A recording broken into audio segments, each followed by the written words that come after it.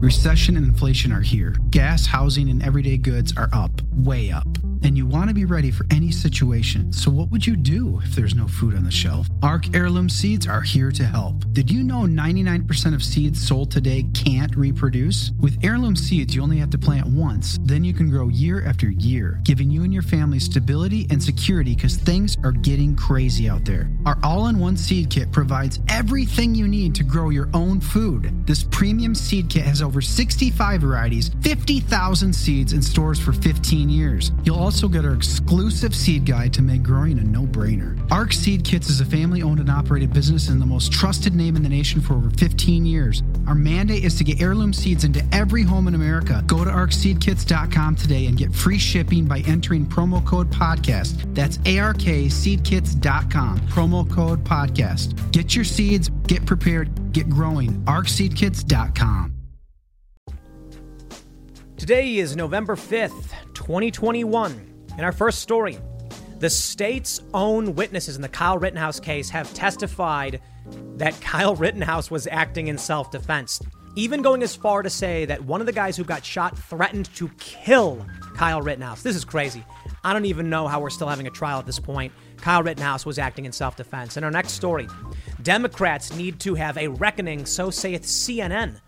They keep pushing policies that Americans hate, but they're not backing down. Cenk Uygur says, no, I refuse to accept it, and then criticizes Tulsi Gabbard. In our last story, did Alec Baldwin intentionally kill that woman? New evidence suggests either sabotage or malfeasance. And I gotta say, I think we all made too many assumptions. Alec Baldwin pointed that gun. Maybe we should start asking the more serious and obvious questions. Now, before we get started, leave us a good review and give us 5 stars. Now, let's get into that first story.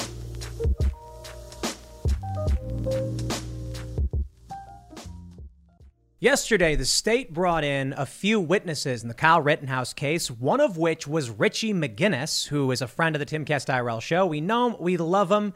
And I gotta say, after watching what happened yesterday, if this trial is not already over, if the jury hasn't already figured this out, I would be shocked. The state's own witnesses have stated that that Rosenbaum said to them and their group, including Kyle Rittenhouse, if I catch you tonight, I will kill you. A new report shows that Kyle Rittenhouse was yelling friendly as he was being chased. More evidence came out in trial about the gunshot being fired before Rittenhouse turned around. And we have this story from Legal Insurrection. Train wreck. Rittenhouse prosecution implodes with state witness Richard McGinnis of the Daily Caller. This is not supposed to be how the direct examination of your own witness is done, my friends. It is clear. We all knew this. I interviewed Richie. We had him on Timcast IRL with several other people who broke down exactly what happened that night with Kyle Rittenhouse. Clear-cut case of self-defense. You want to criticize him? By all means, maybe he shouldn't have gone out there with that weapon. You want to criticize him and say he broke the law by having the weapon in the first place? That is a charge he is facing.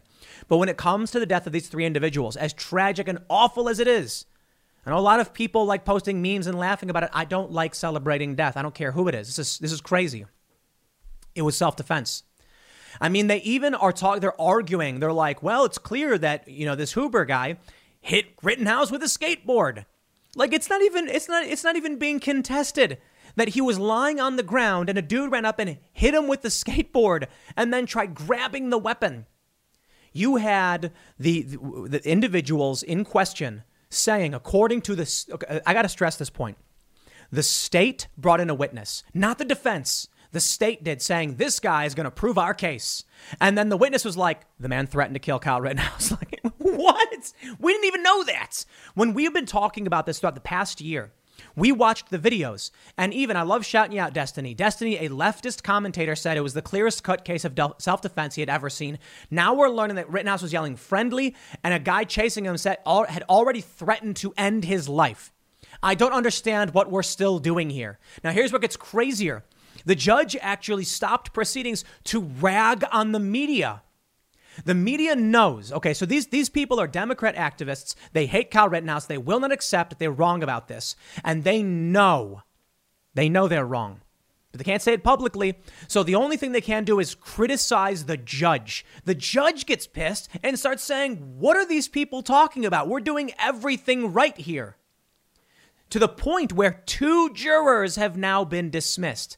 This, my friends, I cannot believe is even going to trial. I think most of you said it from the get-go. How could this even be criminally prosecuted? We've all seen endless amounts of videos about this. And now here we go. Well, I can't fault the state for trying. It's their job. But part of me thinks the prosecutors are actually just giving up. Actually, it seems more like they're trying as hard as they can, but they know they have no case. Now, questions still remain. Will the jury stand up based on what they're seeing and say, it's self-defense? Clearly. Now, Kyle Rittenhouse may still get in trouble on that gun charge. That's it. And there may be reckless endangerment. I'm not convinced he walks away, but I'll tell you this. I thought for a while that Rittenhouse was going to get life because I thought the jury would bend over backwards, terrified of the mob. But now it's winter. There's no riots. So we'll see. It's starting to look like Rittenhouse is going to walk. He might get a slap on the wrist conviction of something. But in the end, if the jury feels like this young Kyle Rittenhouse had to be out there or was justified in being out there during the riots because he wanted to protect his community, this kid's not going to get in trouble. Let's just jump to these stories. I got to give a shout out to Andrew Branca. This is all his legal analysis and breakdowns, and he does a fantastic job. Before we get started, head over to timcast.com, become a member to help support all of the work we do here at timcast.com for the past week. Timcast IRL has been on hiatus, which really, really hurts us. But thanks to the fact that you guys are members of the website, we don't got to worry about anything. And the show is going to be back Monday like normal. Everybody is, I'm happy to say, everybody has tested. Well, okay, that's not true. Everybody at the castle has tested negative. We'll see what ends up happening on Monday, but we should be able to just resume like normal. And we got a big announcement. I won't say too much, but Austin, we will be there soon. So become a member at timcast.com, smash the like button, subscribe to this channel, share the show with your friends. Let's get started with this first blip, this little blip from Legal Insurrection. Train wreck. Rittenhouse prosecution implodes with state witness Richard McGinnis of the Daily Caller. I know Richie. I was watching Richie and I'm like, yeah, you go Richie, because I know him personally. And I just want him to go up there. I want to tell the truth, right? He came on our show. He told us exactly what went down. He should tell them exactly what went down. And he did. And the defense wasn't too happy. The prosecution wasn't too happy. But check this out. Branca writes, I believe this is Andrew Branca. I'll cover all of this in greater detail later. But couldn't resist getting this out to you promptly. The direct questioning of state witness, he emphasizes state, by ADA Binger was an absolute train wreck for the prosecution. And of course, the jury watched it all happen in real time. To provide some context, for more than 12 minutes, ADA Binger tried to get McGinnis to testify that Rosenbaum was already falling to the ground when Rittenhouse began shooting him. In other words, that Rittenhouse simply executed Rosenbaum by shooting him in the back when he was helplessly falling. The actual exchange is in the video, so you can watch for yourself, but a reasonable paraphrase would go something like this. Binger: so Rittenhouse shot Rosenbaum in the back as he was falling, correct? McGinnis: no. Rittenhouse didn't fire until Rosenbaum charged and lunged at him. Binger, the ADA: so we shot him as he was falling. McGinnis: no, not falling, lunging. So you're saying he shot him while he was falling? No, that's not my testimony. Lunging. This is not how it's supposed to be done, folks. He then says he's going to get the full analysis up, but we got the full analysis. Look at this. Rittenhouse trial, day 3. State's own witness damage prosecution, reinforce self-defense narrative. I was watching this happen live, and my jaw hits the desk when he was like, this is crazy. He's like, Rosenbaum says, if I catch you, I will kill you. And then the prosecutor is like, but he didn't say, he said it to you, not to Kyle Rittenhouse. And then the dude, Ryan Balch, goes, Rittenhouse was standing right there. He said it to all of us. Like, you mean to tell me the prosecution's own witness, they knew this. They knew the guy threatened the life of Kyle Rittenhouse. They knew all of that. And they still went forward with charges. This is a sham.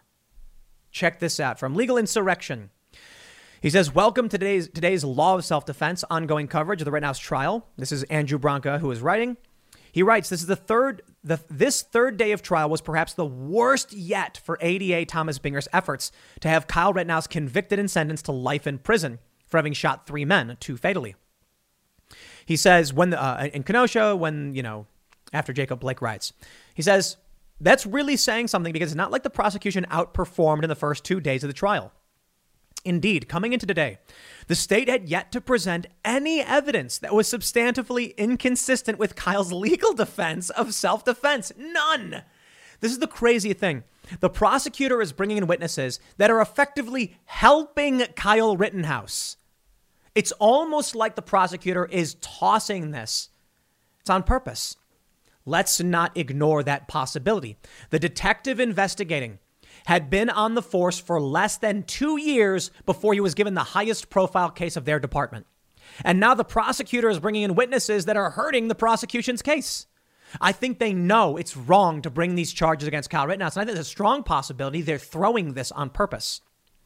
He writes, today was even worse. 2 of the state's own witnesses, and arguably their star witness, with the greatest immediate personal knowledge of the events surrounding the shootings, journalist Richard McGinnis, we call him Richie, who was filming and interviewing Kyle that night, and former Army infantryman Ryan Balch, who was also armed with Kyle that night, provided lengthy testimony that not only failed to assist the state's efforts to attack Kyle's claim of self-defense.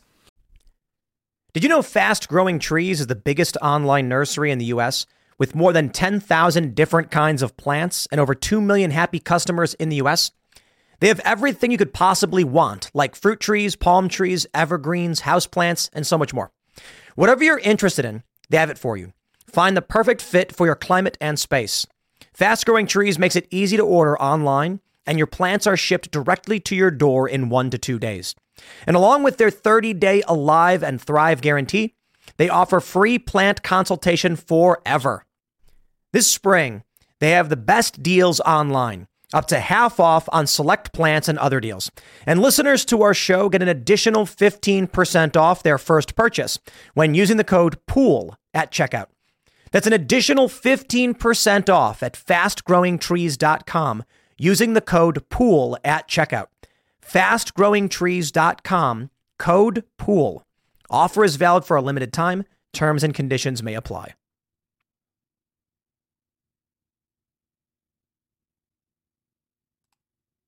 Their testimony substantively strengthened that claim of self-defense. Oh, man. We got a juror dismissed. Juror number 7 dismissed for offensive Jacob Blake joke.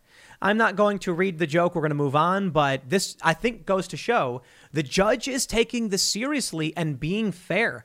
There were the defense was trying to get the gun charge, the reckless endangerment charge looked at, saying that if Kyle was acting in self-defense, there's no reckless endangerment. And the judge was like, that's for the jury to decide. The judge isn't just letting Kyle walk on this one. I'm sure the left will claim that because they're going to lose, and they probably know they're going to lose. Here we go. How state witnesses testify in a trial of legal merit. Andrew says, before I dive into the individual testimony of state witness Richie McGinnis, a videographer for the Daily Caller, and Ryan Balch, he says it's worth reminding ourselves what the testimony ought to have looked like had this been a normal criminal prosecution based on actual legal merit. As 2 state witnesses, not defense witnesses, both McGinnis and Balch would be expected to provide testimony that contributed to the prosecution's narrative of guilt and undermine the defendant's legal defenses. In this case, that largely boils down to attacking and destroying Kyle's legal defense of self-defense, at least with respect to all the felony use of force and reckless endangerment charges in the case. Kyle Rittenhouse is presumed innocent, and that means that his shooting of the 3 men and the reasonableness of his conduct otherwise, the night of August 25th, is presumed to be justified as lawful self-defense, unless the state can disprove self-defense beyond a reasonable doubt. Now, the prosecution doesn't have to disprove Kyle's claim of self-defense in its entirety.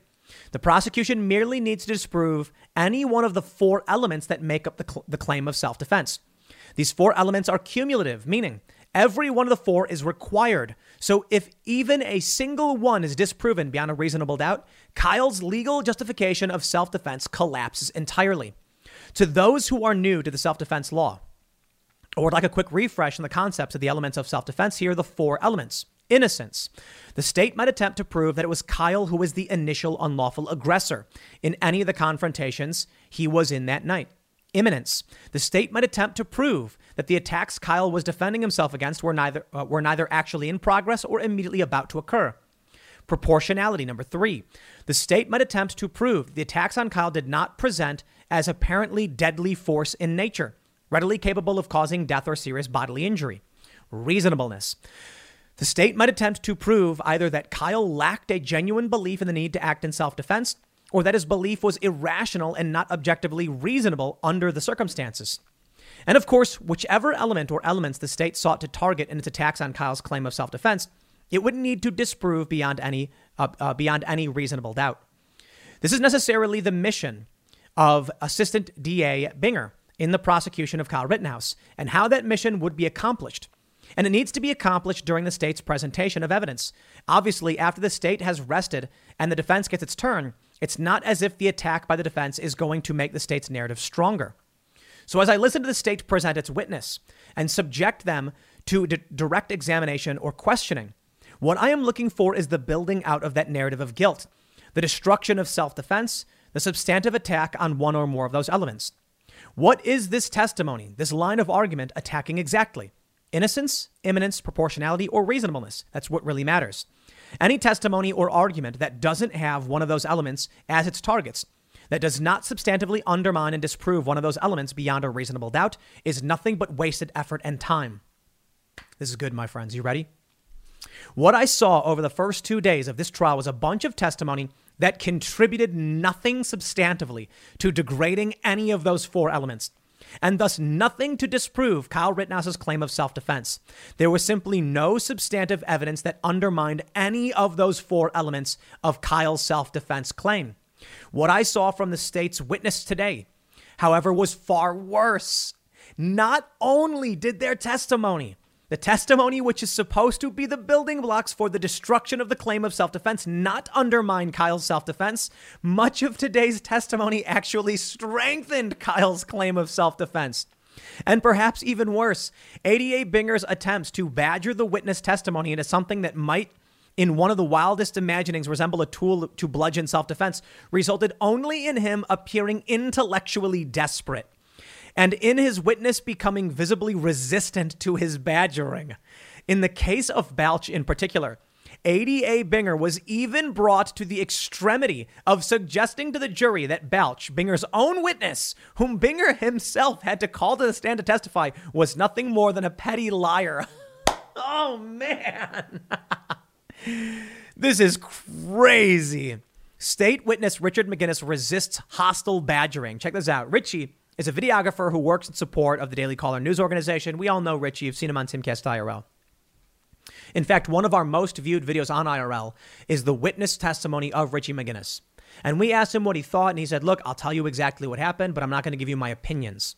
Okay, that video's got over 1 million views. So we know we respect Richie. He's not here for political reasons. Here's what he says. This is his profession, and he has frequently over the years engaged in his craft in the midst of violent protests. That's Richie. This was precisely what McGinnis was doing in Kenosha on the night of August 25th, having flown in town for the purpose of, documenting. As it happened, also captured by McGinnis was Ryan Balch, the second star state witness, who was working alongside Kyle. Much of McGinnis's testimony centered around video he had made while following Kyle and Balch around Kenosha that night. Also important was McGinnis' presence in close proximity to Kyle when Rosenbaum launched his ill-fated attack on the 17-year-old. Richie was right there. After the shots were fired, Richie rendered aid to this man. Because of the importance of the McGinnis video of Kyle and Balch, it was played repeatedly and at length by ADA Binger. But to what purpose, I could not imagine, because it did nothing to further the state's core mission of disproving self-defense. Repeatedly, we see Kyle walking down the street alongside Balch, with neither man presenting in a threatening manner in the slightest. To the contrary, they are each continually calling out to see if others, whether their own colleagues or protesters alike, are in need of medical attention. Amazing. At one point, a protester screams at Rittenhouse, F you. Kyle's response, I love you too, ma'am.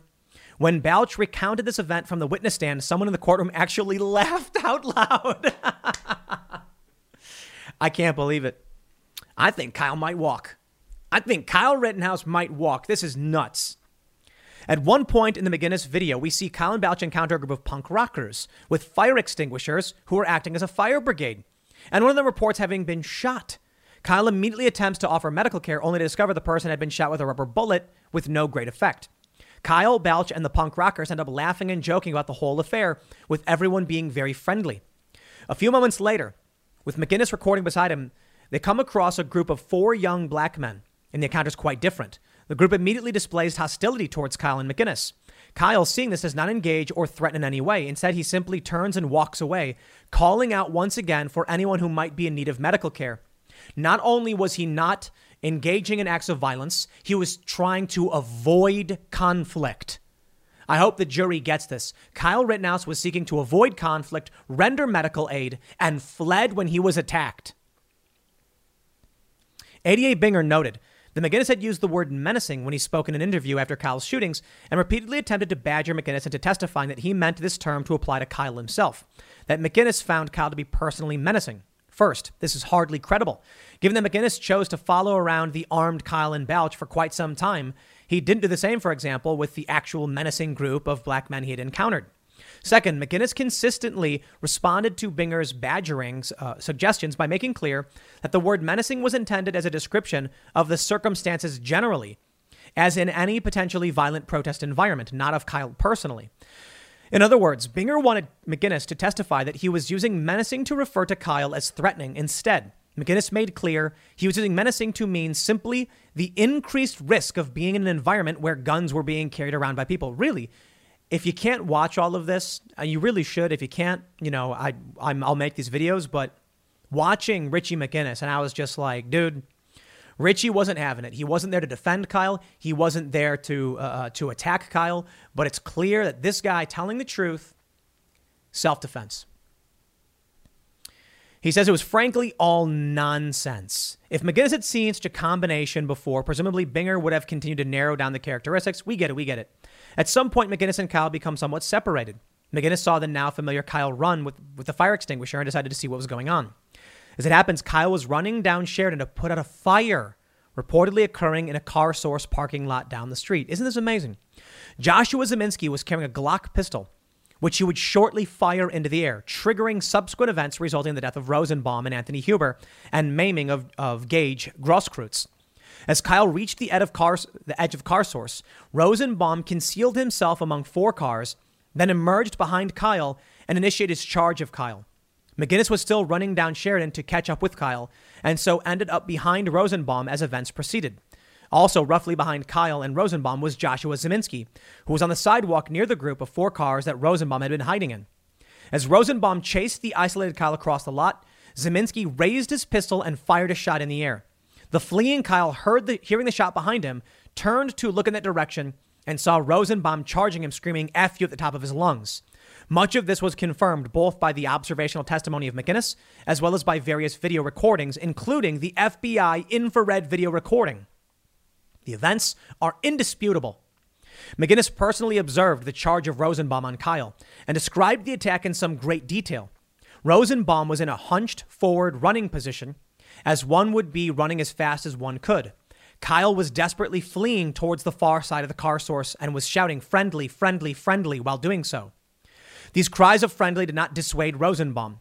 When Kyle turned slightly back towards Rosenbaum, even as Kyle continued to retreat, placing his rifle well within Rosenbaum's view, the sight of the rifle did not dissuade Rosenbaum's charge. Indeed, Rosenbaum would charge until he was close enough to lunge with outstretched arms for possession and control of Kyle's rifle. Kyle, still holding his rifle at low ready, approximately at a 45-degree angle to the ground. McGinnis actually stood from his witness chair to demonstrate these aggressive attacking motions by Rosenbaum, and he did so at the request of ADA Binger. I'm sorry, my friends. The prosecution's throwing it. The prosecution wants Rittenhouse to walk. That's what I can see here. I can't go through all of the details. I think you know a lot of the details. So the main takeaway from all of this is that not just with McGinnis, but with Balch as well, the state has crippled their own trial. State witness Ryan Balch shows Rosenbaum as a violent lunatic, threatening to kill. Let me see if I can just pull this up. And here we go. Balch testified that Rosenbaum came right up to the pair, got right in my face, yelling and screaming, and murderously pledged, quote, "If I catch any of you guys alone tonight, I'm going to effing kill you." Worth recalling, I think, that this murderous threat from a hyper-aggressive and patently violent Rosenbaum came only a short time before Kyle, running for his life, would hear a gunshot behind him. A short while. So this guy says it shortly after he's chasing Rittenhouse, who's yelling friendly, who hears a gunshot. Self-defense. This is nuts. I can't believe the state brought these individuals in. Now, there's a lot of other things I really need to get to, and we don't have too much time. Check this out. A second juror was dismissed in the Rittenhouse trial. This is big. They say the latest juror dismissal leaves the panel with 18 total jurors, 8 men and 10 women. The pregnant juror appeared Friday in the jury box wearing a blue face mask. Judge Bruce Schroeder briefly questioned her before dismissing her. Schroeder later told the remaining jurors that panel member 27 was experiencing some mild discomfort. She's pregnant and requested to be dismissed, and I granted the request with the consent of attorney. So this one had nothing to do with joke or political opinions or anything like that. This was basically him just saying, okay, we're going to let one of the jurors take off, and the jury will be narrowed to 12 once deliberations begin, according to the judge. The jury was selected in a single day without the use of a preliminary questionnaire. So they still have more than enough jurors for this, but that is 2 jurors.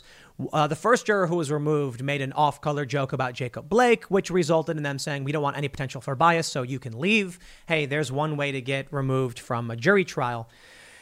Apparently, the joke he made was mocking Jacob Blake, so probably would have voted in favor of Kyle Rittenhouse. So good. Let's have the judge do the right thing and treat this respectfully. I got to bring this up. This is important. Kyle Rittenhouse judge stops proceedings, fumes about media criticism. The establishment media knows they're losing. They know the story is a lie. They know Kyle Rittenhouse maybe shouldn't have been there. Maybe. But this was self-defense. The only thing they can do is blame the judge and say he's the one. Wyndham Hotels and Resorts makes travel possible for all.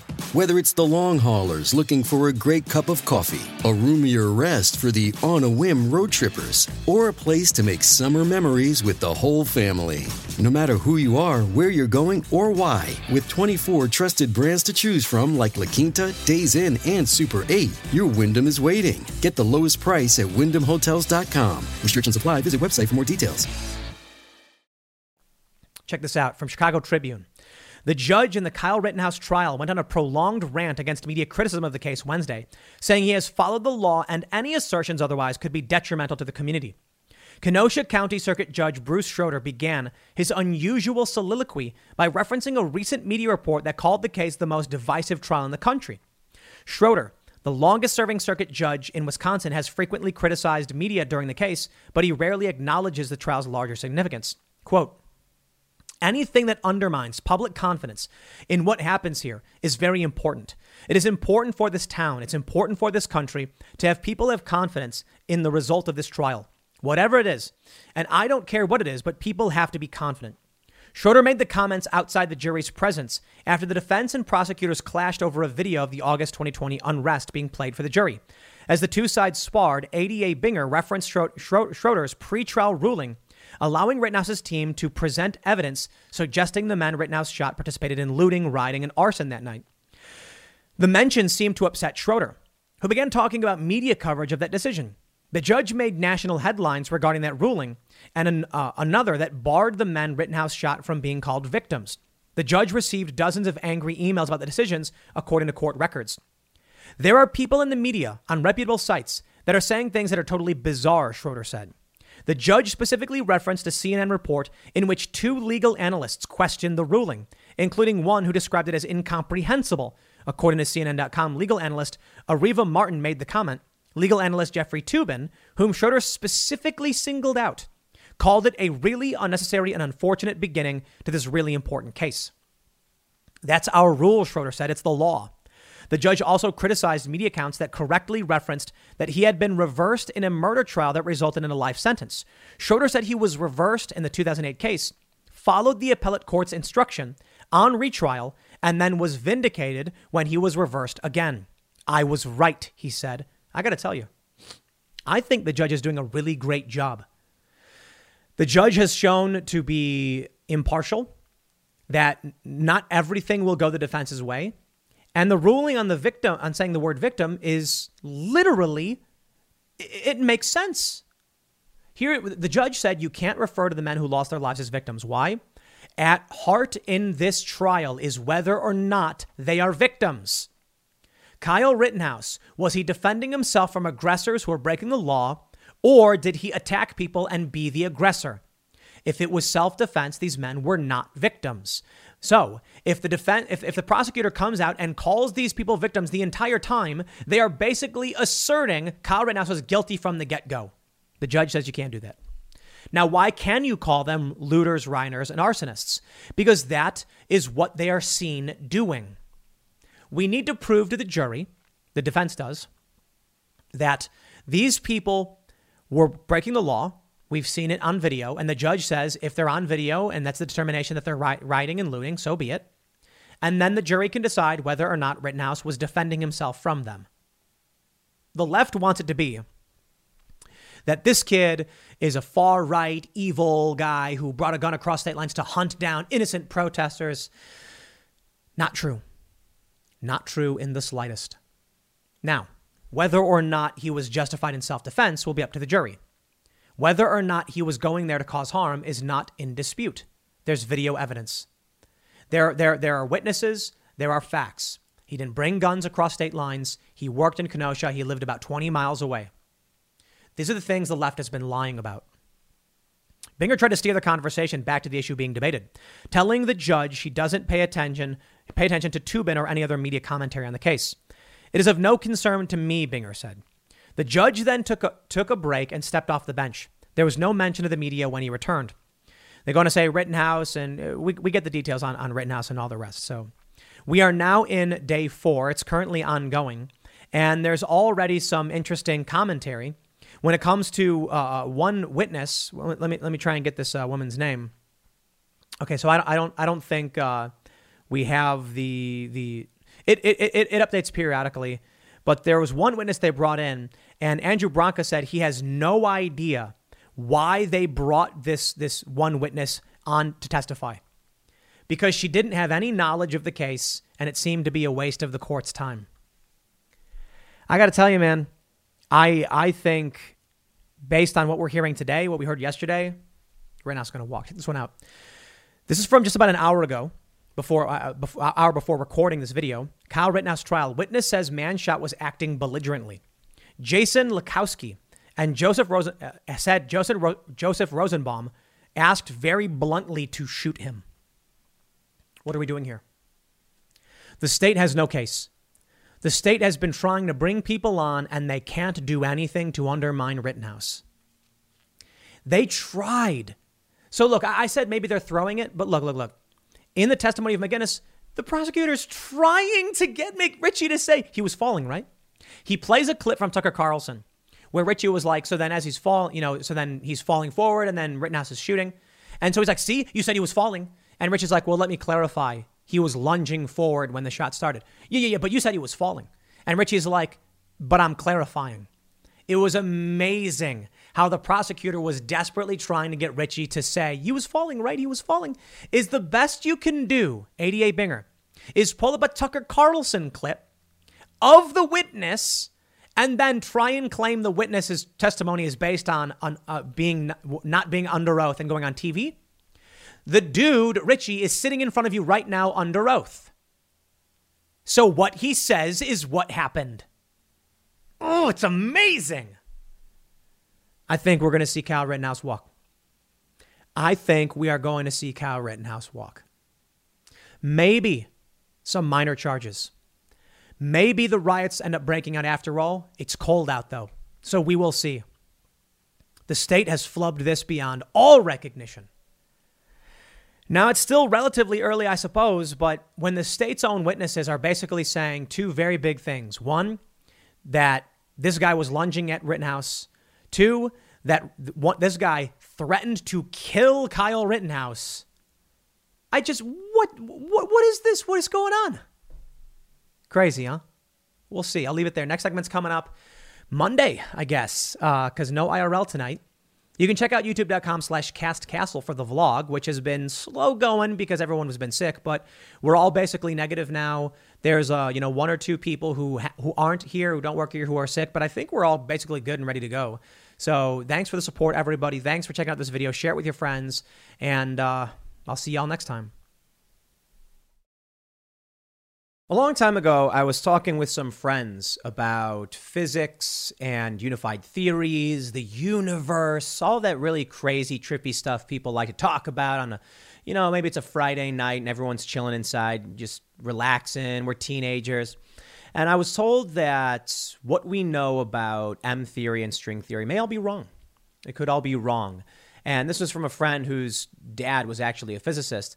And he was like, basically what his dad told him is what you got to be careful for when it comes to all this stuff are people who have dedicated themselves, their lives to some idea. Because when it turns out that idea is wrong, they cannot give it up.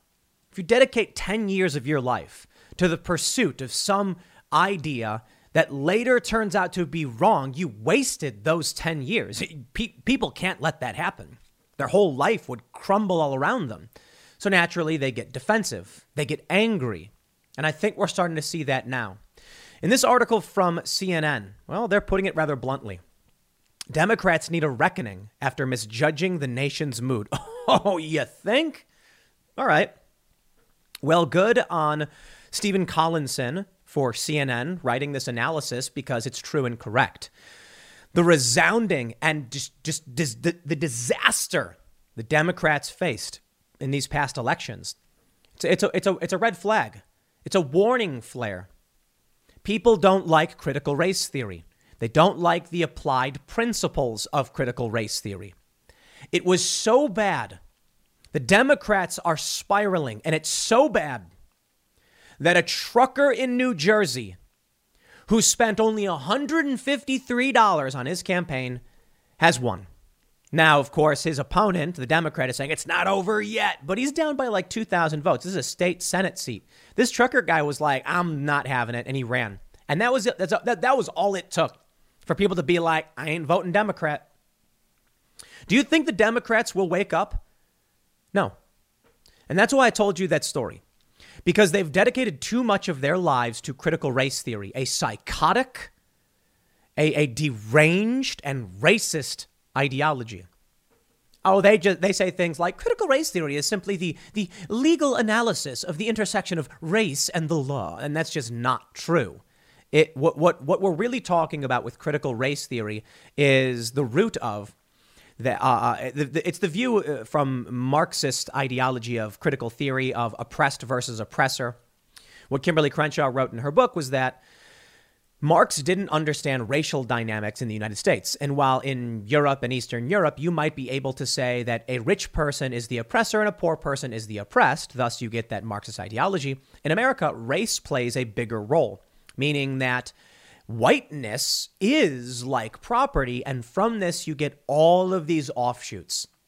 All of a sudden, you now have these crazy ideologies about white fragility, about, white privilege and all of these things. And now instead of it just being like you're rich or you're not, it's like you are whiteness or you're not.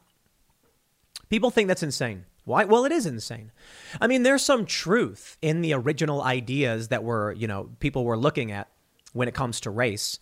And the problem is they take that and they turned it into something nonsensical. All of a sudden now you have anti-racism. It's not enough to be actively, it's not enough to be to not be racist. You must be actively anti-racist.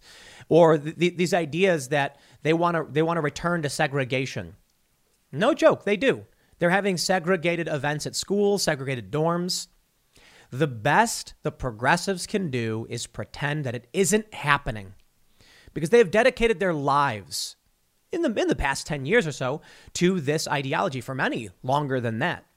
And that means that right now, as they're starting to realize they're the losers and that most people don't like this, they bet on the wrong horse.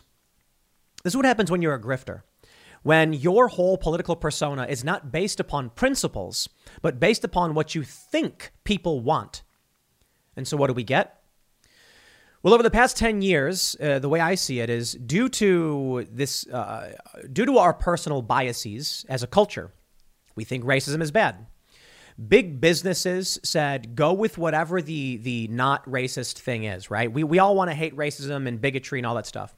The problem was this was an excellent attack vector for cultists who realized we can start saying whatever we want and they'll fund it. And they did. So people like Cenk Uygur of the Young Turks, for instance, he's dedicated so much to this, he's betrayed his own principles. He's no longer liberal. He's a fascist. I know it's funny to say, right? Because it's like, well, they're the ones that, no, he is. People like Cenk Uygur and these other progressives and these Democrat personalities are fascists in the sense that right now they are in agreement with the U.S. government making mandates on people's medical choices and mandates that you buy a private pharmaceutical product from a massive multinational corporation. Yes, this is Mussolini's fascism in a certain respect. The word isn't perfect, and maybe we need a different word for it. But you've got people who have been so dedicated to their to the perceived tribalism instead of actual principles. They're now saying big pharma is great, whereas 10 years ago they were like big pharma is bad. And now they're like government edict is a good thing. The funny thing is when they call people like me or you fascists, when we're literally like no government mandates. Government should not be mandating massive pharmaceutical products. Isn't it funny how that works? Well, the Democrats do need a reckoning. Otherwise, they're going to lose. But let me show you. Let me show you how they won't have that reckoning. In a tweet from Cenk Uygur, he highlights Tulsi Gabbard. I am a big fan of Tulsi Gabbard. I supported her in the primaries. I donated the maximum to her campaign. Tulsi Gabbard tweeted, McAuliffe's loss is a victory for all Americans. Why? Because it was a resounding rejection of efforts to divide us by race. The stripping of parental rights and arrogant deaf leaders, this benefits us all. Now, why would Tulsi Gabbard, a progressive or seemingly a progressive, say something like that? Because Tulsi Gabbard operates on principle. And you see, let's go back in time. What principles do I share with Tulsi and why did I support her? Well, it's quite simple. When it comes to the issue of pro-choice versus pro-life, Tulsi Gabbard says safe, legal, and rare. And I'm like, agreed. That used to be where Democrats were, not anymore. Now they're pro-abortion. Tulsi Gabbard is saying we shouldn't divide Americans based on race. Agreed. Stripping of parental rights. Bad. Arrogant deaf leaders. Too many of them. I completely agree with what she said. I'm not a Republican. I'm not a fan of the Republican Party. I'm glad that Youngkin won because it shows us that regular Americans looked at the cult and said, no, we have had enough of your psychotic behavior. You see, what was happening is a small fringe minority who believes this psychotic ideology has been pushing and bullying and cancer culturing their way into power. It eventually reached parents who saw what their kids were being taught and said, I will not stand for this. Now, of course, there have been people before me and people like me who have been speaking out against this stuff for a long time. It's finally starting to reach people, which is a great thing. Cenk Uygur says Tulsi Gabbard is obvious right-winger now. And so is anyone who is still a fanboy of hers. Turncoats like this who are clearly doing it for the money and attention are truly sickening. Critical race theory isn't taught in any school in Virginia, you effing obvious liar. Tulsi Gabbard didn't say anything about critical race theory, did she? No, it's not in her tweet. She didn't say that. Cenk Uygur is also lying because he knows he's losing. The Democrats were crushed in this past election. I mean, it was bad. Not only that, but take a look at 2020. Although the Democrats did pretty well, I mean, they retained control of the House. They gained control of the Senate through the executive branch with the tiebreaker vote from the vice president. It's 50-50. You take a look at Miami.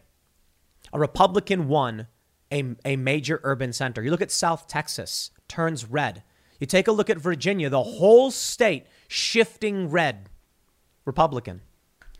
Because these ideas are broken and we all know it. Now, Cenk can choose to say, I'm sorry. For the past 5 years, I have embraced an ideology that people didn't like. I just thought they did because it was all I was hearing. I thought it's what people wanted. And the left clearly doesn't. Will he do that? No, he can't. He's built a persona around being wrong. And so his only hope is, no, it's not me who's wrong. It's everyone else who's right wing. Everyone who likes Tulsi Gabbard, who's critical of nuclear energy, who is pro-gun control, who is pro-choice. she's right wing. These people can't see it. I mean, I actually think Cenk Uygur can. I think he can see it. And I think he realized that when he was losing, he was like, am I on the wrong side of this? What do I do, though? Does he come out now and say, you know what, I was wrong? He can't. He built up his audience in this direction. There's nothing he can do now. Imagine this. You know, someone like Cenk, his whole MO is just being whatever the left wants him to be. So he takes a big bet on the fringe cult of the left, thinking this is what they want him to be. No principles. If he had principles, he'd be saying what Tulsi Gabbard said, because she was a darling of the progressives and Bernie Sanders, even defying Hillary Clinton. And now she's standing up on principle. No, she's right wing. No, you've just gone so far left, you've driven yourselves off the cliff. We were screaming at you and waving at you saying, Cenk, stop driving. Stop. You're going too far. This is not what the American people want. He couldn't tell. You see, on Twitter, screaming in his ears were the woke cultists. And so he just assumed as they drowned out everyone else, that was what people wanted. Me? I, for the most part, just care about what I think is true and correct and what is right and what is principled. That's why I've long said I like universal health care. Nothing's going to change my mind on that one. But we would need private health insurance supplemental. It's far from perfect considering how the doctors treat, COVID patients and everything like that with the vaccines and race-based distribution. I would not want these cultists to gain power through the government, in which case it's a rock and a hard place, isn't it? But I've always basically been in the same place, except for 2A. For me, that was basically like there is a legal method towards changing the Second Amendment, and it hasn't been done. If you want to take away people's right to keep and bear arms, you got to change the Constitution. Otherwise, sorry. So that was a big shift for me. For the most part, my politics are still idealistically left-leaning. They won't say that because, well, when they realize they were the cult, when they're starting to realize, as Cenk Uygur is like, no one's teaching this, it's like, Cenk, we've seen the books. You're not convincing anybody, okay? Except for the people you've maintained in the brainwashed state. Regular Americans, moms and dads, saw what was happening. They saw it with their own eyes. Lucky Land Casino, asking people, what's the weirdest place you've gotten lucky? Lucky? In line at the deli, I guess? Aha, in my dentist's office. More than once, actually. Do I have to say? Yes, you do. In the car before my kids' PTA meeting. Really? Yes. Excuse me, what's the weirdest place you've gotten lucky? I never win and tell. Well, there you have it. You can get lucky anywhere, playing at LuckyLandSlots.com. Play for free right now. Are you feeling lucky? No purchase necessary. Void where prohibited by law. 18+. Terms and conditions apply. See website for details. And you're losing them. Maybe Cenk should just come out and be like, I was wrong. But he won't. Because for them, it's not about principles. It never has been. Take a look at this story from Fox News. May 13th, Virginia parents blast school board over graphic books and critical race theory. Pretty despicable. Loudoun County Public Schools. Why, here is a mother. She has her hair is dyed red. She is not white. In fact, she's a black woman. And she said, this is racist. What they're teaching our kids is racist. Oh, there's a bunch of examples, of course. We have this. This is from Loudoun County. White fragility. White people are in a state of privilege, blah, blah, blah. You see, what the left will do to deflect against this is say, that's not really critical race theory. Right. Okay. It's critical race applied principles. It is the praxis of critical theory, of critical race theory. When they say critical race theory is being taught in schools, what they mean is the principles that were developed through CRT are being implemented in all forms and all facets. Now, I think most people realize this. So what do you get now? Regular Americans are standing up to the Democrats and saying, you've lost the plot. They're finally starting to realize it.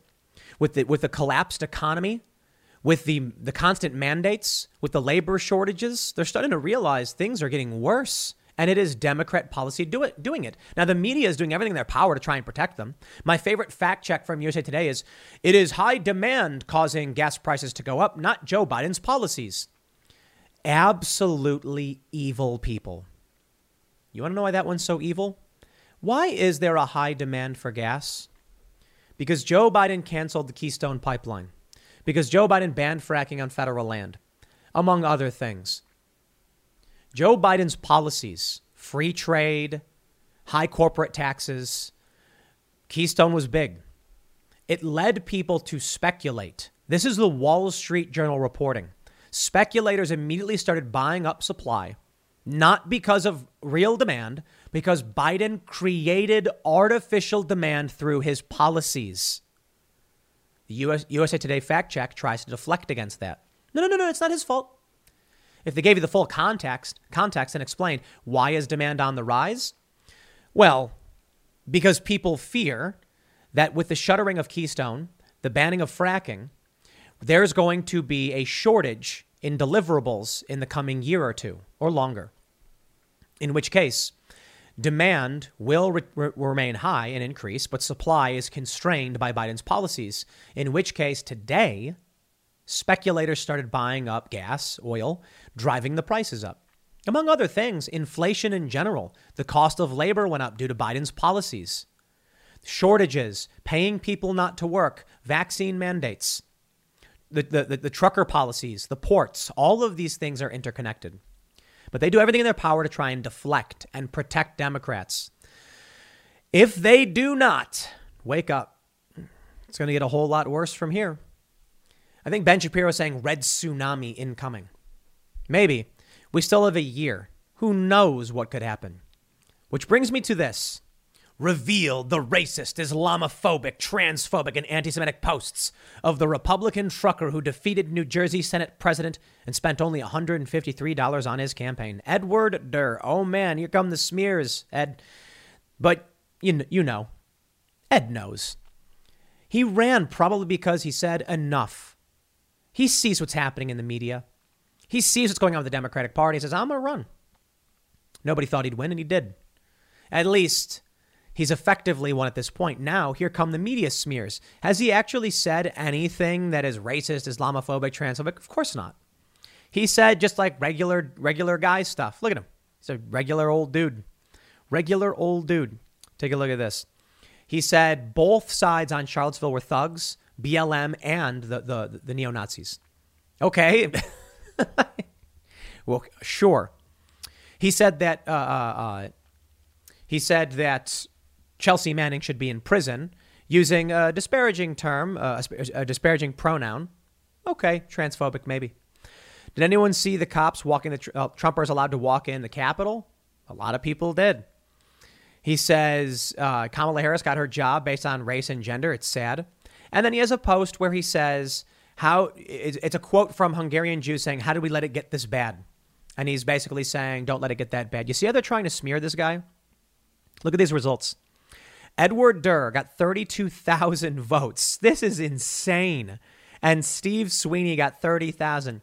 32,000 votes by virtue of just being not a Democrat. So what happens now? Well, we're going to see a lot more of this moving forward. Red tsunami, maybe. Durr is 58. He's employed as a truck driver for furniture store Raymore and Flanagan. He grew up in South Jersey, has 3 kids. Look at Jeff Van Drew. Jeff Van Drew was a Democrat in South Jersey, changed parties. He said the Democrats have lost their minds. How do you think I feel? I was never a big fan of the Democrats. I was never a big fan of the Republicans. But where the Democrats used to be. And I wonder why. I wonder why they changed. You know, a lot of people say that Obama is still running a shadow presidency of some sort. Well, I'll tell you this. Obama certainly is influential and does give advice. I don't know if he's actually the president or any of those weird, conspiracies. People think that Joe Biden is just calling up Obama and being like, whatever you say, boss. Maybe. Either way, I certainly think Obama is advising, as why wouldn't he? Former president. Is he the one who's pushing all of this psychotic behavior? I don't know. Publicly, he's called it a circular firing squad, saying it's bad and people don't like this stuff. So I don't think he's got as much control as people realize. I think what happened is consultants. Democratic leadership is circling the drain. There's nobody left. I mean, let's just stop. Name a charismatic Democrat. Go. I'll give you a second. All right, who'd you name? Anybody? Michelle Obama. Maybe. I mean, she might be able to win if she runs. Barack, I don't know. I mean, he's active to a certain degree, but not really. This is why Joe Biden was the candidate, because the Democrats have no charisma. The Republicans do. I mean, Trump was charismatic, nasty guy. That's true. But you've got a handful of people who stand out. Josh Hawley stands out. Ted Cruz stands out. I don't know if they have what it takes to be president, but Ron DeSantis does. Ron DeSantis taking care of Florida is effective, successful. People are happy with him. If he runs for president, I'd imagine he'd win. I don't think Trump should run. I think Virginia proves why Trump should not run, because suburban housewives are going to be like, I'll vote for DeSantis. I'm not going to vote for Donald Trump. And then DeSantis would win. We'd probably end up seeing Republicans control every branch to an extreme degree because Democrats are unwilling to accept what they represent. And they represent fringe, deranged ideas. And there's no charisma there. Pete Buttigieg, nothing. Kamala Harris, nothing. Who could possibly run for president on the Democratic ticket in 2024? They have no one. Not a single person, not even AOC. I think AOC would just be old enough, but she does not have what it takes. She may have popularity among the fringe of the left, but not among regular working people. So who's going to run for the Democrats? Nobody.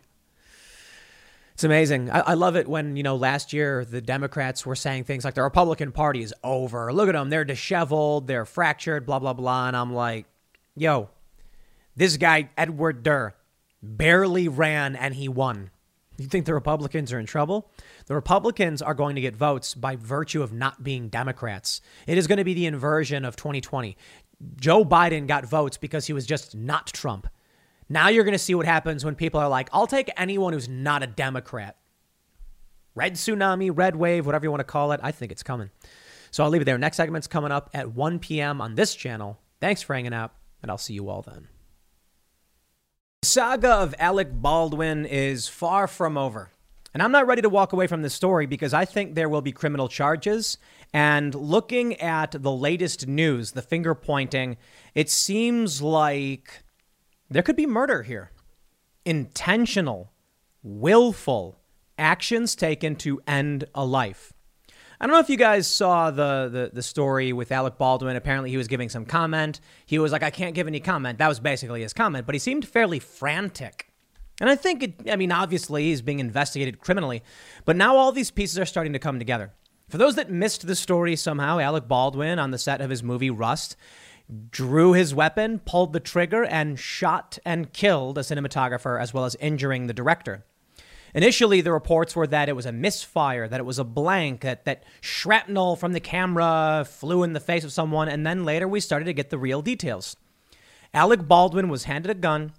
He drew it. He was rehearsing. He pulled it, and then he finger on the trigger, depressed the trigger, bullet comes out, hits and kills woman. We're learning a few things. One, we have the story from Daily Mail. Alec Baldwin and Rust crew had been told never to point a gun at a person, lawyer for armorer says. Attorneys question how live ammo made its way into the dummy rounds box. Now, there's a bunch of speculation, but again, this is me basically saying I think there may be intentional murder here. Maybe, and I think it may be Alec Baldwin. Now, this is just speculation. I think in the end, what'll likely happen is if there are charges, it'll be like negligent homicide or something like that. But I think manslaughter. I think manslaughter, perhaps.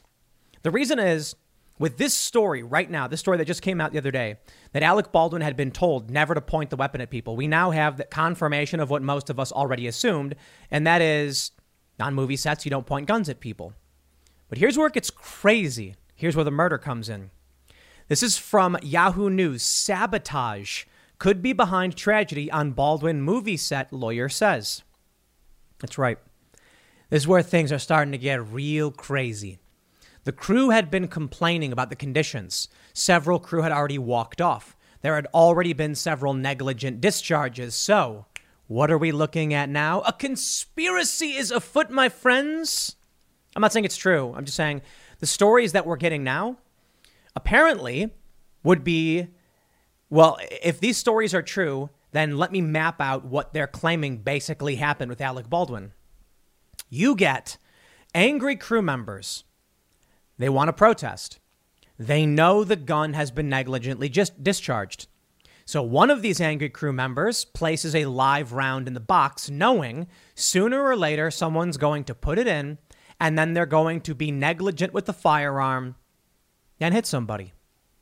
Now, the reason why I think there could actually be something more like murder in this capacity, I'll put it this way. I'm not saying it's a great likelihood. I'm just saying the fact that Alec Baldwin was told not to point the gun at people, but then chose to, gives me pause as to how all of this went down. So somebody gave live ammo to Alec Baldwin, who knew he wasn't supposed to point the gun at somebody and then did. Why are we assuming it's not murder? I mean, I want you to think about that for 2 seconds. Why are we assuming that Alec Baldwin did not murder this woman? There's no good reason. If people had been complaining, and Alec Baldwin claims the woman was his friend, how do we know that she wasn't one of the people who were complaining? How do we know that? Why would we assume that a guy who picks up a gun, aims it at someone when he knows he's not supposed to, with a live bullet in it, and pulls the trigger, oh, that was an accident? That to me is crazy. Imagine like a woman and a husband are fighting, and then the husband gets in his car and is driving home from work, and he sees his wife and he slams the gas and just rams into her and goes, it was an accident. Didn't realize the gas would accelerate that way. You'd be like, no, get out of here. We immediately assume that was intentional. Why not now? Too many people are willing to give Alec Baldwin the benefit of the doubt, and I don't think we should. If he's part of the production that's running a movie and it's got bad conditions, why would we assume he was... Why would we give him the benefit of the doubt? Here's the story from Yahoo News. Sabotage. This is where things get crazy. They say a lawyer for the armorer who oversaw weapons used on the Rust movie set suggested on Wednesday that someone deliberately put a live round into the gun used by Alec Baldwin when he accidentally shot dead a cinematographer. Why are we saying that? This is the crazy thing. Why has everyone just immediately assumed it was an accident? Seriously. I mean, give me a good reason. And now that they're saying someone put the bullet in the gun, maybe it was Alec Baldwin. Maybe. They're trying to claim that the armorer handed him the gun. And I think the reason we're getting this narrative is because the media is on the side of the Democrats. Alec Baldwin is a major Democrat activist, anti-Trump figure. So the media just says protect him. Sorry, if the story is a dude was overseeing, at least to a certain degree, a movie set with bad conditions, pointed a weapon at somebody and pulled the trigger, sounds like intentional. Jason Bolas said his client, Hannah Gutierrez, had pulled ammunition from a box that she believed contained only dummy rounds that were incapable of firing. He says he thought it was possible that someone purposely placed real bullets in the box. Quote, "We're afraid that could have been what happened here, that somebody intended to sabotage this set with a live round intentionally placed in a box of dummies," Bolas said on ABC's Good Morning America. "We're not saying anybody had any intent there. There was going to be a tragedy of homicide, but they wanted to do something to cause a safety incident on set. That's what we believe happened." A spokesman for the producers, Rust Movie Productions, had no comment on Bolas's remarks. The company has said it is investigating the incident and had received no official complaints about safety on the set in Santa Fe, New Mexico. Authorities are investigating the matter, and no charges have been filed against anyone involved. Quote, "Never in a million years did Hannah think that live rounds could have been in the dummy round box," Bolas said in a statement later on Wednesday. Cinematographer Helena Hutchins was killed on October 21st when a gun Baldwin was holding released a live bullet, police said. Baldwin had been told by assistant director Dave Halls the gun was cold, an industry term meaning it is safe to use. Now, we can pause right here and just say outright, no matter what, as I've stated before, Alec Baldwin is completely responsible for this, period. But I absolutely believe we need to be asking ourselves, why assume accidental? For any reason. Why? Ask yourself that question. The investigators need to approach this from a neutral standpoint. Bolas said Gutierrez had checked the gun before giving it to Halls. She spun the cylinder and showed Halls each of the rounds, which she believed were 6 dummy rounds, he said. Halls then took the gun into the church area where Baldwin was rehearsing a scene. He said that Gutierrez took her job seriously, had given Baldwin and other actors on the film firearms training, and did everything in her power to ensure a safe set. Now, I'm going to slow down once again. When we approached this on Timcast IRL, and when I covered this before, we all operate under the assumption that it was the armorer who was inexperienced and probably did it wrong. I'm thinking to myself, why? Now, look, I'll be honest. I had a whole other segment set up about, vaccines and kids and all this stuff. And then I saw these stories and I started asking myself, why is it that we approach this as though the armorer was at fault? Because think about it this way. The armorer actually is, of all the people, the person with actual firearms training. The one person who actually knows how to handle firearms properly. Alec Baldwin is an arrogant egotist who thinks he's smarter than everybody. Now, look, I'm a fan of Baldwin's acting. I'm a big fan of 30 Rock. He does Jack Donaghy very well. But if I'm going to actually stop and approach this from a neutral standpoint, what do I get is Alec Baldwin is the kind of guy, many of these leftists, they know nothing about guns. They don't know how to treat guns, how to handle guns. And they treat them, and when they are, doing movies, it's lax. Right now, all of these leftists have been responding to me saying, "Oh, you clearly don't understand who's at fault and how movie sets work. Alec Baldwin's not his fault because someone else handed him the gun." And I'm just like, why did we assume from the get-go that Gutierrez didn't do her job right? Instead of realizing you've got an angry crew walking off set. Is that not motive for Alec Baldwin? For real. I think we need to recognize that we know nothing about this. Alec Baldwin had motive. A bunch of people are disrupting his movie. They're walking off set. They're complaining. Alec Baldwin was told not to point the guns at people, point a gun at anyone ever, and he did. And the armorer claims the weapon was checked. Did Alec Baldwin load this and say, "I'm sick of this, bang"? Look, a lot of people are saying, that's far-fetched, right? Let's try the alternative. 3 people failed to check a gun. Alec Baldwin just accidentally pointed at someone and pulled the trigger and it had a real bullet in it. The out of 6 rounds in the chamber, the one that was ready to go just happened to have been the live round and Alec Baldwin just accidentally pointed it at someone. Doesn't it sound crazier? All right. Asked who would intentionally place live ammo with dummy rounds. Bolas said on NBC's Today Show that he believed it could be a person who wanted to prove a point, to say they're disgruntled, they're unhappy. And we know that people had already walked off the set the day before. I'm sorry. It sounds to me more like Alec Baldwin was angry with the crew for screwing him over. He's a producer on the movie, right? Now, I don't think Alec Baldwin's a murderer. Maybe it just does make more sense that someone was disgruntled and put a bullet in the box. But then that would mean that someone from the crew was disgruntled and tried setting up Alec Baldwin. But that would require Alec Baldwin to decide to point the gun at someone and pull the trigger. In which case, that is not the simple solution. Baldwin is also a producer on the film. He has said that he is heartbroken and is cooperating with authorities. Now, look. We're gonna spin yarn here. We're gonna spin you a yarn here. From TMZ, Alec Baldwin doubts rust will continue after Helena Hutchins' death. Did you guys see this video? When Alec Baldwin gave a statement, he said, "She was my friend. She was my friend. The day before production, I went out and had dinner with her." Really?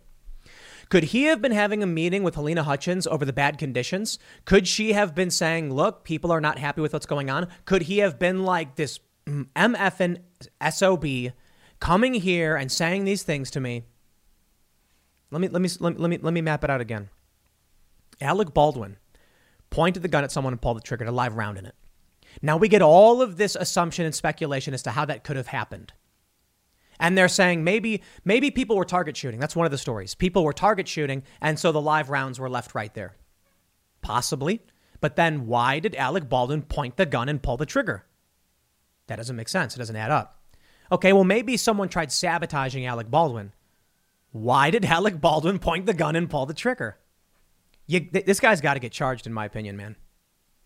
TMZ says the actor addressed a swarm of paparazzi Saturday who were hounding him in Manchester, Vermont, where he and his family have been laying low since the fatal incident, but have been getting followed around, including on the open road, where the Baldwin family literally pulled over to confront the photogs, whom Alec says made his kids cry. Alec came at them head on with none other than his wife, Hilaria, at his side, and they spoke their piece on where things stand without divulging too much about the investigation. They say, from the looks of it, the convo was pretty tense, albeit courteous. Baldwin demands to know what the paparazzi wanted to know, so they could get off his back. And they sounded off one by one, where on where things stand as the probe into this matter unfolds. Alec said he can't discuss the details by order of the Santa Fe Sheriff's Office. I'm calling BS on that. I am calling BS on that. The cops going to Baldwin and saying, "Don't you talk to the press." No, his lawyer may be saying, "Don't talk to the press," but the cops want as much information as possible. Keep talking, Alec, right? You have the right to remain silent. Anything? Oh, is that what they said to him? And that's what he's claiming? I don't buy it. I don't. He did say Helena was his friend and that he took her out for dinner upon arriving to shoot Rust. Alec also characterized the crew as well-oiled, noting the incident as obviously shocking and devastating to him. He also touched on how Helena's family is doing, saying they're mortified, but that he's in touch with them quite often, ditto for the authorities. One major takeaway from his interview is the fact Alex spoke on what should happen with firearms on movie sets going forward. He fully supports tightening up safety measures and possibly banning real guns and live ammo altogether, while acknowledging he isn't a pro on that. It's interesting. Alec asked an open-ended question that seems to show where his head's at as far as consequences, wondering how many real guns and bullets have been fired on film and TV sets over the past several decades, mostly without incident. In his mind, a lot. Up until now, Baldwin has only spoken about the tragedy once in his own words, but it was via Twitter and not in the flesh. Shortly after the shooting took place, he issued a since-deleted statement saying, quote, "There are no words to convey my shock and sadness regarding this tragic incident that took the life of Helena Hutchins, a wife, mother, and deeply admired colleague of ours. I'm fully cooperating with the police investigation to address how this tragedy occurred." Okay. Maybe what happens is people see Alec Baldwin pointing the gun with blanks and shooting it at people because Alec Baldwin has reckless disregard for the rules. And then they sabotaged him by putting a bullet in the gun. I just think we are trying so hard, and we have been trying so hard since this started, to explain away what is very simple. Alec Baldwin pointing a gun at someone, pulling the trigger, and a bullet coming out and killing that person. We're trying to explain it away. Is that not then the perfect murder scenario? Is the implication then that anybody who wants to kill anybody else just lures them to a movie set and draws a weapon and says, "Can't blame me, it's a movie set"? Or do we look at this and say, it seems like Alec Baldwin's full of ish? Discrepancies emerge as Alec Baldwin defends Rust production armorer from reported on-set strife. Yahoo News, well, they're rehosting Fox, says, an investigation into the death of Helena Hutchins on the set of Rust continues. Clear discrepancies are emerging among crew members and producers like Alec Baldwin. They say Baldwin was holding the gun, somehow fired a live round, so this we all understand. The director hasn't said much about the shooting. He previously explained to photographers, so we know this. We read this already. However, he has shared a few brief comments on social media in which he seemingly denies culpability on behalf of the production for an allegedly rushed and corner-cutting set. He also seems to join those who believe Assistant Director Dave Halls is responsible. Halls was one of the very few people, including armorer Hannah Gutierrez-Reed, who handled the gun prior to Baldwin discharging a real bullet. Santa Fe County Sheriff Adam Mendoza said the investigation will focus on the people who held the gun, as well as figuring out how live rounds made their way to the set at all. According to a search warrant previously executed by the Sheriff's Department, Halls noted during an interview with detectives that he should have checked the rounds in the gun better after being handed the gun by Gutierrez-Reed, who also believed it was filled with dummy rounds incapable of discharging. They say Hall's attorney, Lisa Tarraco, joined Fox News' Martha McCallum for an interview on the story, where she addressed the inspection of the gun and couldn't seem to lock down her client's culpability. It is Ryan here, and I have a question for you. What do you do when you win? Like, are you a fist pumper, a woohooer, a hand clapper, a high fiver? I kind of like the high five, but if you want to hone in on those winning moves, check out Chumba Casino. At ChumbaCasino.com, choose from hundreds of social casino-style games for your chance to redeem serious cash prizes. There are new game releases weekly, plus free daily bonuses. So don't wait. Start having the most fun ever at ChumbaCasino.com. No purchase necessary. VGW. Void where prohibited by law. See terms and conditions. 18+. Quote, this idea, my client grabbed the gun and handed it to Baldwin, absolutely did not happen. She said, but later backtracked and dodged questions about whether Halls handed the gun to Baldwin, despite McCallum asking whether Halls doesn't know if he handed the gun to Alec Baldwin.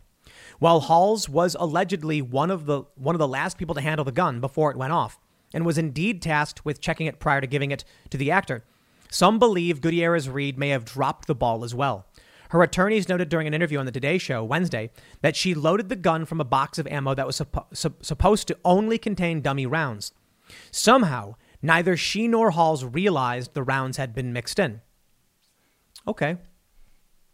Maybe the crew was mad at Baldwin and they put in the live bullet. Maybe they didn't realize it would kill somebody. I just think it's spinning a conspiracy theory. Occam's razor suggests that the answer that makes the least amount of assumptions tends to be the correct one. It's hard to know exactly which one makes the least amount of assumptions. Alec Baldwin reportedly did not load the weapon himself. He did, however, point it Is the simple solution then that they all conspired to shoot this woman?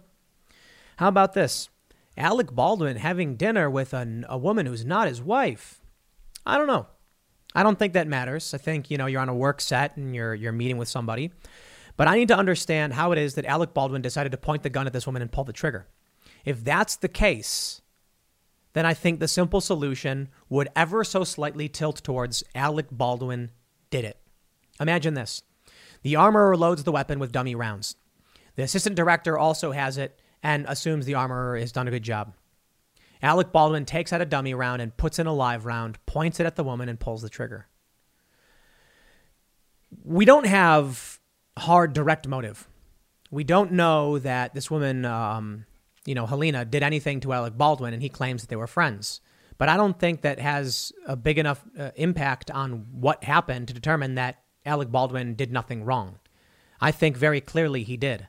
At the very least, negligent homicide, manslaughter, because he chose to draw a weapon without checking it, pointing it at a person when he's not supposed to. And they say straight up, like this is the latest breaking news on this. They say that Baldwin was told never to point the weapon at a person. Why did he do it? I think that's the big question that needs to be asked of jurors, meaning Alec Baldwin should be criminally charged for this. And then when it goes, maybe when it goes to a jury, the defense can say, here's our reasonable explanation as to why Alec Baldwin, who is trained not to point weapons at people, pointed the weapon, pulled the trigger. I don't think he's going to have a good enough reason. I think what's happened here is, as I stated, Alec Baldwin is a staunch Democrat activist. The media is going to go for the benefit of the doubt across the board. Nope, he couldn't have done anything wrong. It was a movie set. Why would we give him the benefit of the doubt? If this was a conservative or a Republican, a Trump supporter, they'd be saying it was an intentional, the guy's a gun nut, he was enraged, we know this because of who Trump is, and these are Trump supporters and all that stuff.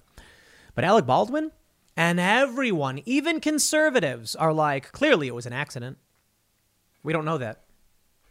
We don't know that. And I think based on the factors we saw laid out over at Legal Insurrection, that Alec Baldwin was handed a weapon, didn't check it, violated his training, violated all standard firearm safety protocols, pointed the weapon at a person, depressed the trigger in which a bullet was projected, killing a woman. Alec Baldwin committed murder, in my opinion. Anyway, I don't know if this story matters to you or anybody else at this point. Honestly, I was reading news about vaccines and stuff, and I was just like, I saw the latest news that Alec Baldwin was told not to point the gun. And I'm like, why did we gloss over all of this? Why did we choose to enter this narrative from Alec Baldwin must have made a mistake or someone sabotaged him? Why is it that Yahoo News is saying it must have been sabotage? If you're going to believe it was sabotage and that there was criminal intent to kill a person, why wouldn't it have been from Alec Baldwin? Because the media won't accept that this guy could have done something. I don't know. Maybe he did. I'm not going to play games. I'll leave it there. Next segment's coming up at 4 p.m. over at youtube.com/Timcast. Thanks for hanging out. I'll see y'all then.